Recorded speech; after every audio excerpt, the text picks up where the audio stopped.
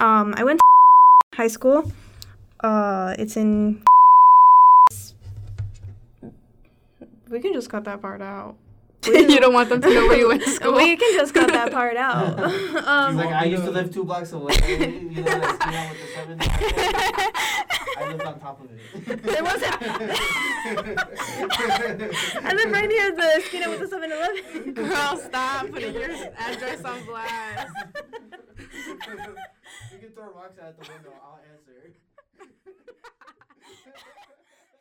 Come on, shake your body, baby, do that conga. No, you can't control yourself any longer. Come on, shake your body, baby, do that. Hello, and welcome to Spanglish with Dale. I'm your host, Ariana. I've never been on the show before, but I'm Ariana Ferniza. I'm the advertising chair for Dale, and today we have with us in the studio Robbie, our president, and Richie, our secretary, and for the first time ever, Lupe, our events coordinator. Hi, I'm so happy to be on the show. I've never been here before. I'm the event coordinator for Dale. I recently switched to a communications major. Apart from Dale, I'm also a member of Charge and a coach and a party entertainer. Hi, I'm Ariana again. I'm the advertising chair for Dale, like I said. I'm a junior majoring in public relations and advertising with a minor in Latino media and communications.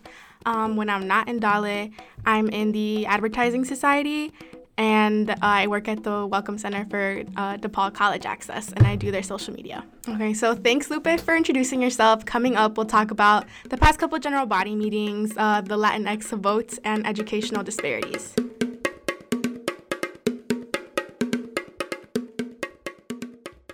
For our third general body meeting, we talked about the Latino vote and what it means. So, President Robbie, would you like to take it away? Yeah, of course. So Emily and I presented on this topic. Emily's not here today, but we basically just covered the importance of the Latinx vote. I think something that's really important to point out, the amount of Latinx eligible voters that are registering to vote. Millennial and Gen Z voters make up the largest amount of eligible Latinx voters. The Latinx vote nearly doubled from 2014 to 2018, and about 29 million Latinx individuals were able to vote in the 2018 midterm elections. What did any of you vote in the election? I was in my small town in Haynesville, and it was everything I expected it to be, but then there's always a lot of other people running that you don't do a lot of research on them, and then when you see their name for the first time on the ballot, you're like, oh shoot, I don't know anything about this person.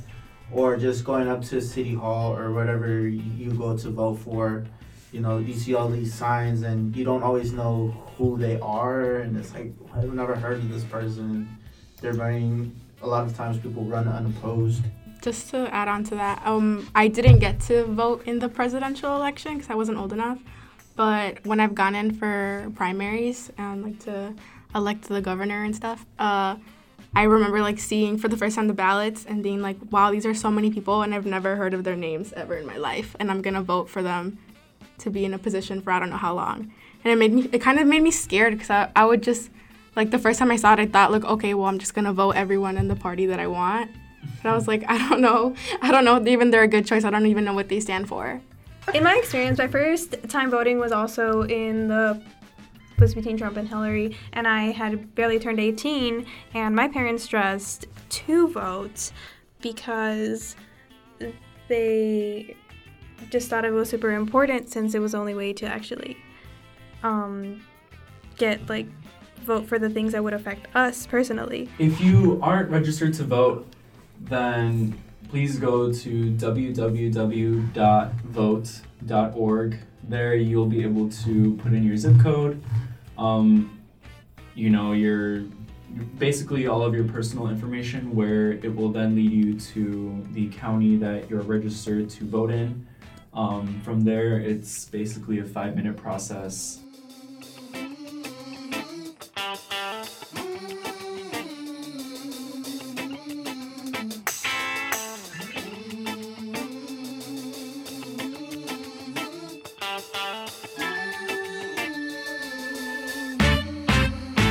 And our latest general body meeting topic was educational disparities, and this idea was pitched to us by Lupe. Lupe, do you want to share what made you come up with this topic? So I pitched this idea at our DALE meeting, how we should talk about educational disparities, specifically to narrow down, we could talk about CPS schools, because a lot of the CPS schools that we would be coming from and talking about would be CPS schools in Latino neighborhoods, and a lot of the Latino neighborhoods in Chicago are less funded, probably less well-funded. And then we could talk about, me and Ariana, as both coming from CPS schools, we could talk about our different experiences as to what we realized coming to college, how different our education may have been.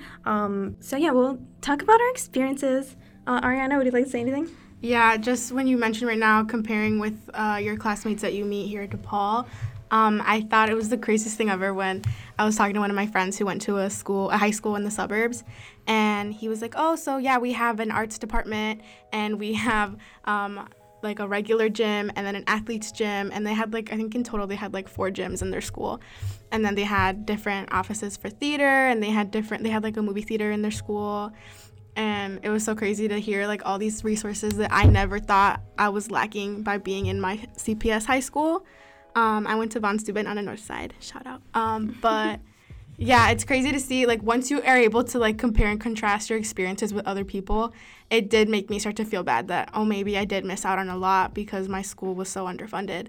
But when I was in the actual system, the CPS school system, I never thought, I was never thinking about that because I never had to compare anything to my education. What do you think? I would agree with you as to comparing our schools with other schools that may have had more resources. I definitely started reflecting on it more and more as we talked about the topic, and I feel super grateful that we were able to talk about this in general body, because going back and reflecting, I kind of realized that it kind of starts at a young age. I went to CPS from preschool to 12th grade. Okay, so reflecting back on this topic as we were able to talk about it, I think it's a very important thing to talk about. I also realized just what may have led to the lack of students from my high school continuing on into a 4-year university.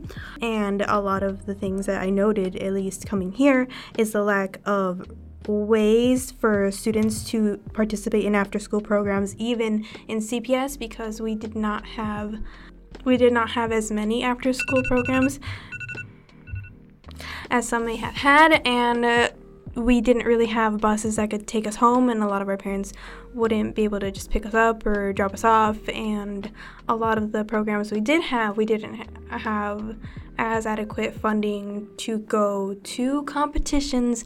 I have personal experience with my little sister transferring from a CPS school because of a bullying issue that wasn't properly addressed by the school, and that could lead into reasons as to why as many CPS students don't go into a 4-year university, because if they have these experiences then they don't want to go to school, and a lot of them don't have the privilege of transferring into a private or better funded school, they give up. In the 8th grade, that they would split us up, or even in younger grades, they would just split us up depending on how we were doing academically, and teachers were very quick to judge if you would ever make it into a university or make it into an actual job, because a lot of the times you don't move up in society. Teachers definitely gave special attention to me and a lot of my peers. I was one of the students who got good grades and did IB, and I think that's the only reason that I was able to actually go to a 4-year university. In my high school, there was a huge difference between the students who did IB, which was the only notable program that teachers seem to care about. What does IB stand for? International Baccalaureate. We were given field trips every month. We were given the best teachers, and by the best teachers, I mean the teachers had to take a training course on how to teach us the same way any other student is taught throughout the world.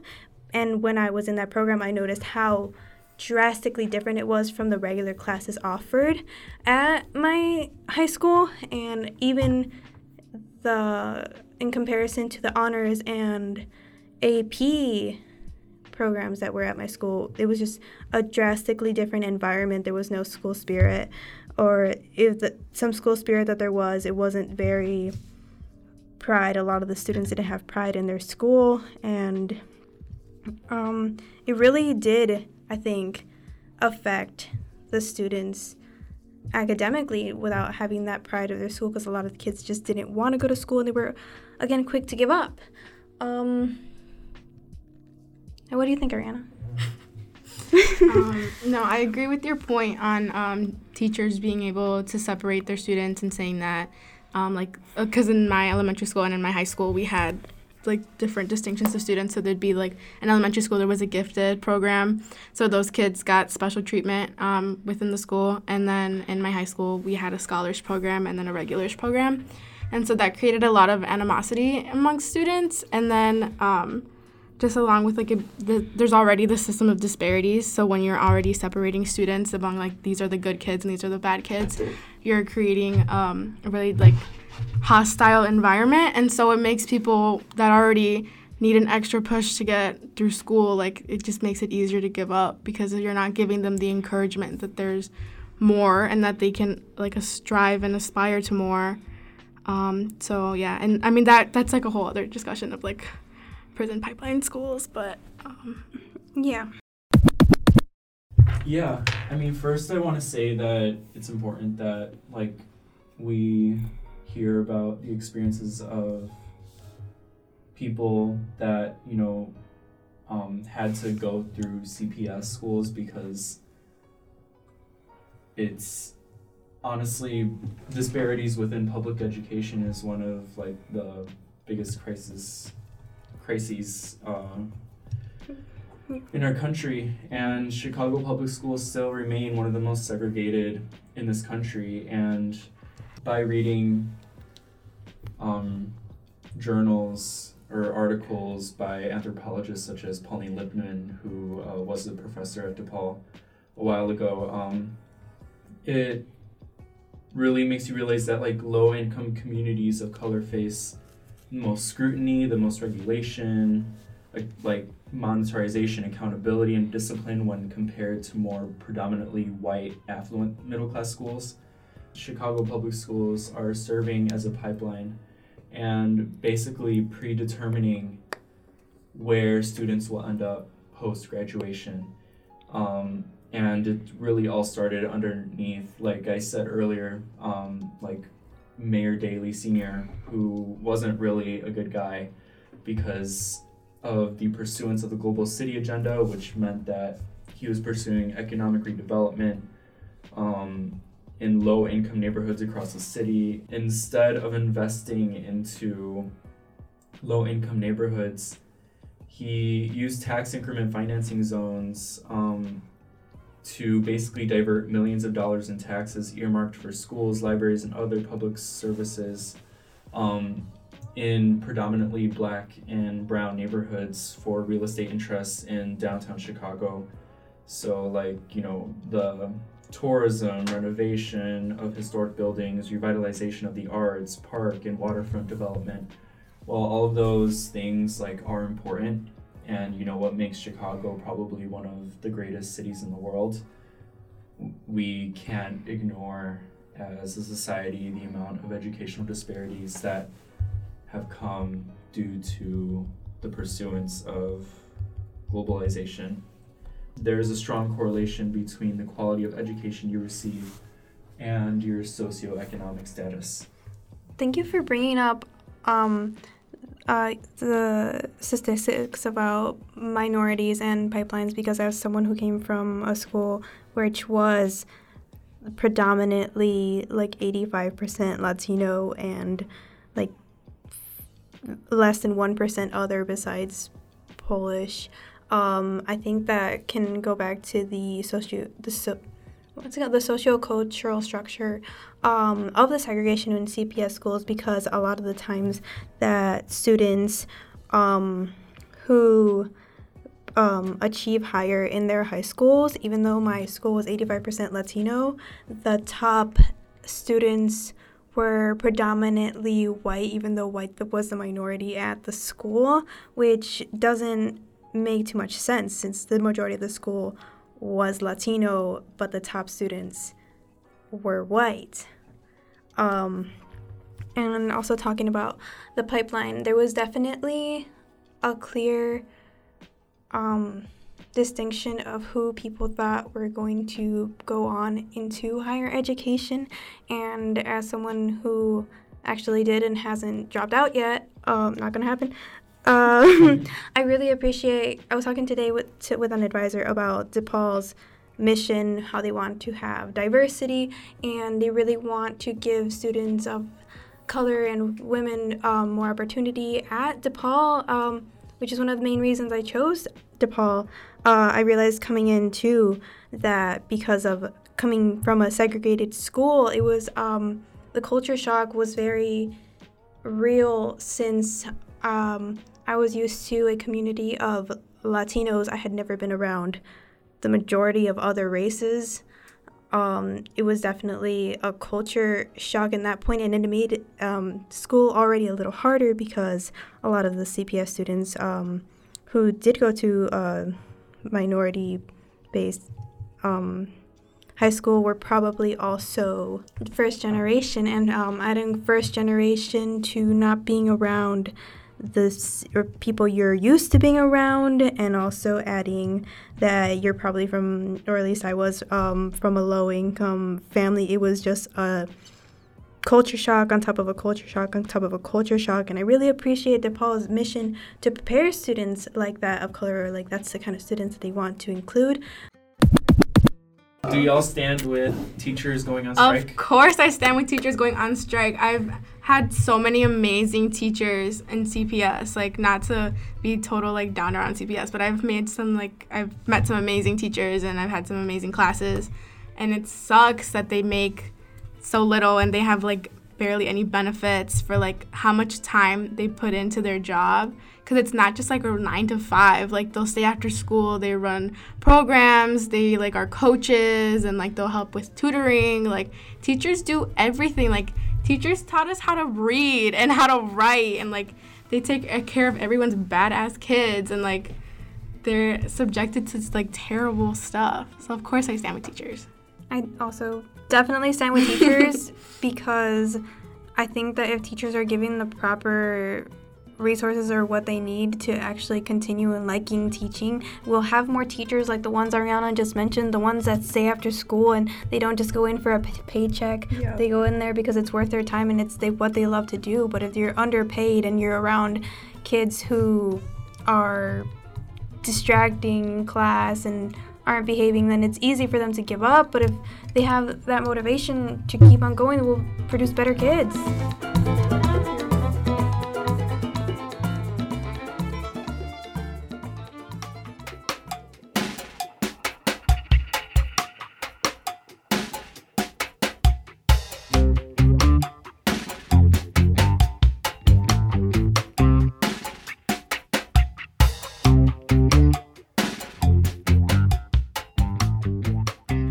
I decided to try something new.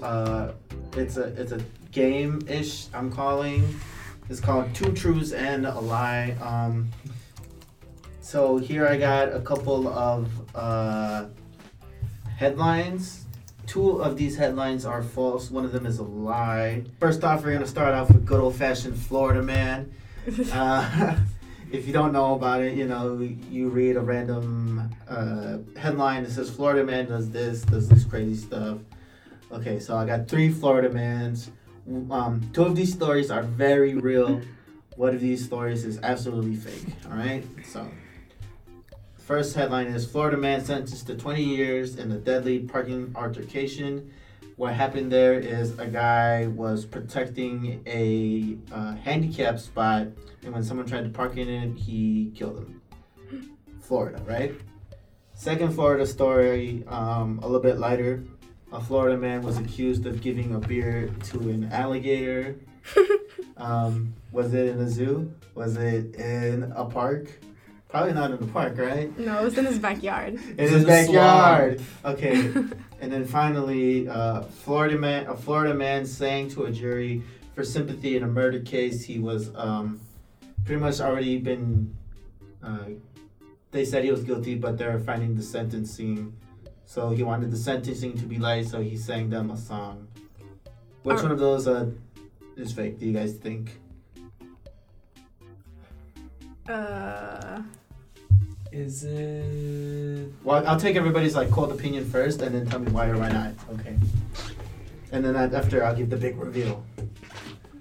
I'll go first. I think it's the Florida man sings to jury for sympathy in murder case, just because are you for real? Singing? I feel like I've seen that before though. Oh my god. These all sound so realistic. For Yeah, because it's Florida, Are you, man. are you sure one of them is a lie? I mean, I'll be honest. I played with the word, so. He knows which one is You true. rigged it. Or which No, one is just false. tell me. Just tell me which one you think is. I think it's definitely Florida man sentenced to 20 years in prison for a parking alteration. I know parking alterations are ridiculous, but 20 years in prison? Yeah, because he killed the guy. Oh, I thought he just got a parking ticket. Oh no! So he Okay. killed a man Okay. because over a parking altercation. Okay, I think I agree with Robbie. I think the singing for sympathy one is the lie. So which one do you think, Lupe? She said the parking one. Which one of those is fake? Okay, you can definitely go to jail for 20 years if you kill someone over anything, and I want to say the alligator one, but that just sounds so real too because it's Florida man. But I'm going to go with the alligator. Okay. So Drum roll. Florida man sings to Jerry for sympathy. Yeah. Yes. We've been new. We've been new. We've been new. That's because it was a Michigan man. If Roxana was here, I would totally just jump on her. It was from your home state. Another man killed a man and sang, Hello there, Your Honor. I want to say I'm sorry for the things I've done. Knew I've seen "Victim, this I'm before." sorry." So that's Oh, fake. I've seen that. I've Yeah, so right? seen This that. man, who you've probably seen before, he's from Michigan. So, all right. And of course, Florida man does have an adversary. I don't know if you know about him. His name is Polish man. The next series is Polish man intentionally poops on stage after being rejected in televised talent show. So he was singing. They didn't like his song, so he, in defiance, just, cranked one out. Next one is a drunk man faces 8 years in prison for invading Polish town with a Russian tank. I don't think I need to give any more context to that.